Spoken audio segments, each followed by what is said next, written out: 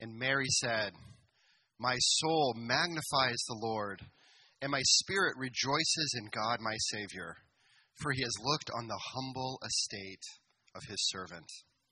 For behold, from now on all generations will call me blessed. For he who is mighty has done great things for me, and holy is his name. And his mercy is for those who fear him from generation to generation. He has shown strength with his arm. He has scattered the proud in the thoughts of their hearts. He has brought down the mighty from their thrones and exalted those of humble estate. He has filled the hungry with good things, and the rich he has sent away empty. He has helped his servant Israel in remembrance of his mercy, as he spoke to our fathers, to Abraham, and to his offspring forever." This is the word of the Lord. Thanks be to God. Well, welcome again to Christmas Eve, also known as the shortest sermon of the year for me. I will live up to that tonight. Let me ask you a question to begin with. So, if you had something massive to celebrate, how would you do it? You know, some people throw a feast, others a party, some go on vacation. There's some people who actually write songs and then sing them, and that's Mary. The passage that was just read to you in the Latin is called the Magnificat, because the very first words from this passage were "magnify my soul," Magnificat, as it were. But this is some of the most famous words from the Christmas story, actually. And in fact, so much so that Johann Sebastian Bach said it to his own tune. Probably not Mary's tune, but a different one. But these words aren't just famous here at Christmas time. They're also revolutionary, because what Mary said, if she's right, means that Christmas, ultimately the meaning that is about a reversal of fortune here in the universe, for you and for me as it relates to God.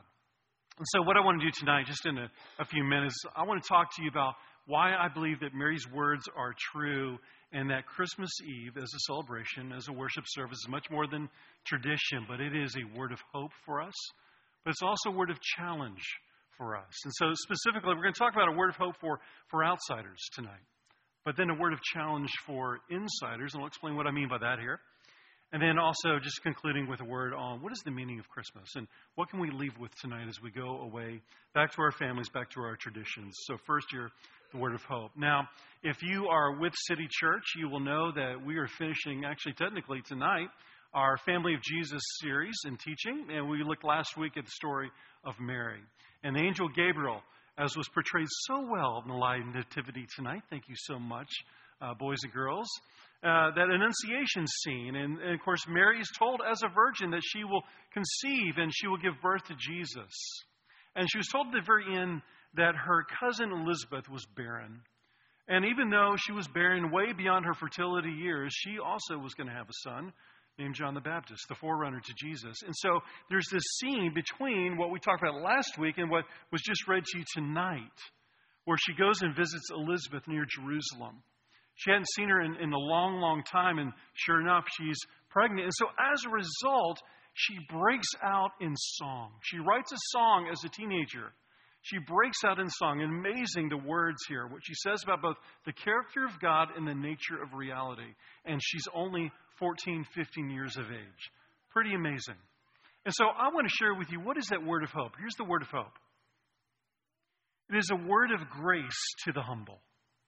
The thing that Mary celebrates more than anything else, really what this whole song is in praise of God's grace. And it's a word of hope to those who are humble. Now, here's the key to understanding grace, and here's the thing to understanding humility. They go hand in hand.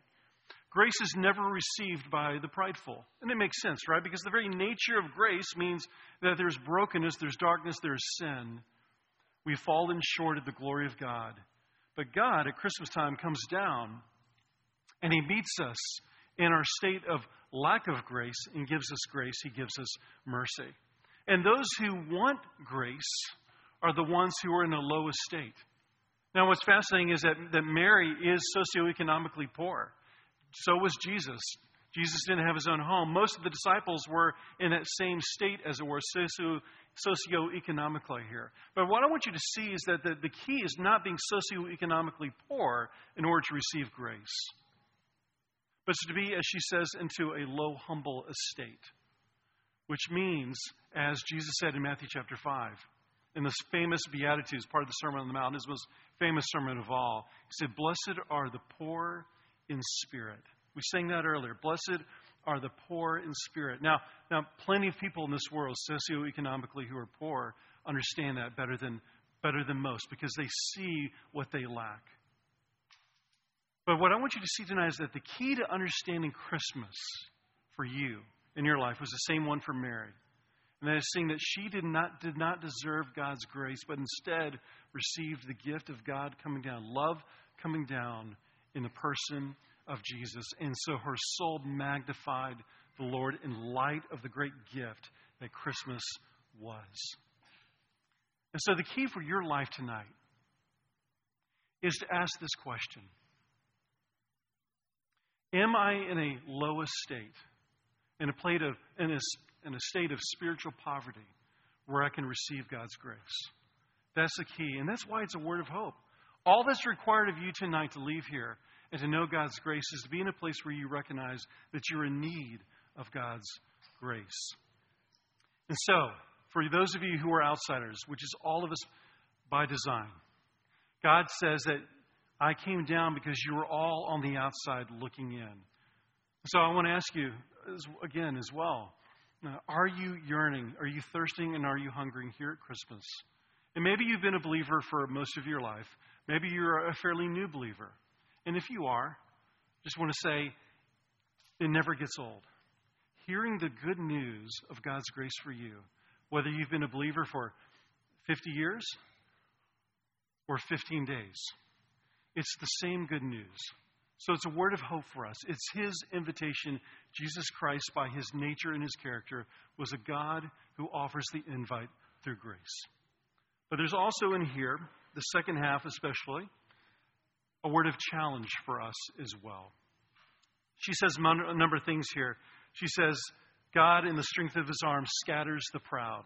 She then goes on to say, He brought down the mighty, all those empires. And remember, again, if you were here last week, I said this, that at the same time that Mary is living in Nazareth, at the same time that Caesar Augustus was being worshipped as a god in Rome. And I think about that. I think about the world that we live in. We typically don't live in a world where we celebrate humility, do we? What do we celebrate instead? Typically, social media and politics and so forth, we celebrate narcissism, actually. We celebrate those with the fame and the fortune and the power. And Mary says, not so fast. That's not how God's kingdom actually works. Now, what's interesting is the commentators will note here that the verb tense is kind of unusual because she speaks as if these things have already happened, but the verb tense is actually looking forward. In other words, we might call it a prophetic tense. Now, why would she do that? Why would she say these things have happened but are happening? And the answer is she looks to her Son, the gift given to the world, and prophetically through the Holy Spirit, what she says to us is that my Son will be the word of hope, and my Son will be the word of challenge. And think about His life. We've been, for those of you who may be visiting with us, we're almost done, not quite there. We're almost done going through the Gospel of Mark. I've been in there for 16 months. And what have we been looking at? We've been looking at the life of Jesus. And in just a few weeks, we're going to begin to look at the story of His passion, His suffering that would lead to His death. And as you look into the life, as you look to the death of Jesus, you see one whose whole life is one of challenge and one of invite. And who does He invite? Typically those who are hungry and thirsty. Blessed are the poor in spirit, He says. But who does He challenge? He challenges the religious establishment. He challenges the religious leaders in particular. He challenges those who look to power, who look to fortune, like the rich young ruler, for instance. And to them, His words are not words of grace. They're not an invitation. They're a challenge to their possessions. I want to ask you a question tonight. What is the most important thing that you possess? If this world is all there is, that means your possession is determined by how much power, how much wealth, how much worth that you have, and how much you can accrue. It's up to you to forge a reputation for yourself. But just like Caesar Augustus in the Roman Empire, these things too shall pass, including your worth, including your wealth, including your reputation, including your very life, if this world is all that there is. Tonight you must answer that question. Is this world all that there is? Or is it that this story and so many others like it that make up the scriptures of the Christian faith point to something bigger, point to something bigger than ourselves? And I would like to say this and commend this to you tonight. I think most of us in this room long to be part of something bigger than ourselves. And the very nature of who God designed us to be, the very nature of our hunger and our thirst to be part of something more meaningful than just physicality, than material possessions, is the very evidence that we have a God who longs to know us and longs to slake our spiritual thirst and feed our spiritual hungers with the word of life, the bread of life, Jesus Christ himself. And so, yes, there's a challenge in here. And the question is, do you possess those possessions or do they possess you? Only in Christ can you let go of this world in such a way as to free up the space in your heart to receive him at Christmas time. This is the challenge, but even to you, I want to say this. There is a word of grace. Even in the midst of that challenge, if you hear those words tonight, if you hear what Mary said and what I'm saying, and you feel the challenge, know this. It's all that's required of you tonight to leave this place is to go out with humility, with surrender, and saying, Jesus Christ, come into my heart. Be the Lord of my life. Be my wealth. Be my worth. Be my reputation. And it matters not how much material wealth you have. It matters not how wealthy you are or how socioeconomically poor you are. What matters most is, do you understand your spiritual poverty tonight? It is so easy to look upon the Christ child in the manger and not see the challenge. Most nativity scenes, we see the little wooden figurines of Joseph and Mary and the plastic Jesus. Though tonight we had Luke Hefty alive and well. Thanks be to God. Awesome. Yeah. That's the best nativity possible. But it's really easy just to kind of leave Jesus there and not be challenged by him. And so a word of challenge is necessary here at Christmas time. But let me conclude here. My last words to you. Let me conclude here. What did it actually mean on the other side of Christmas Eve that Jesus Christ was actually born into the world? Mary's words were looking forward to the coming of her son, who would be the Savior, who would be the Messiah. The most important doctrine that we celebrate here on Christmas Eve, here at Christmas, is called the Incarnation. And let me tell you why that's so important. Every other religion, if you do a comparative study of religion, every other religion will tell you that God keeps his distance. What's important is that you figure out what are the gods or the God require of you. And then you have to meet that standard. But because God came down in grace, he says, by definition, there's nothing here for you to do.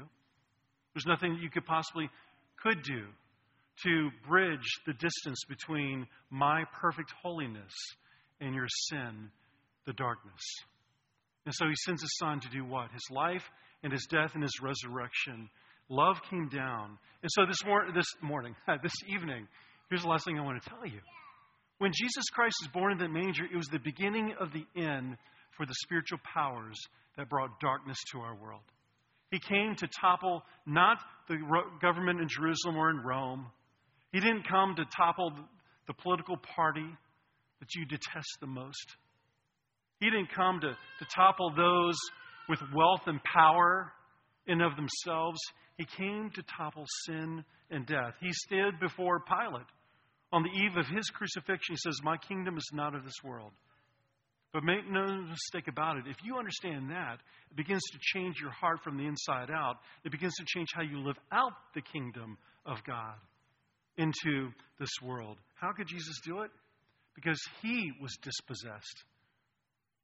Think about that.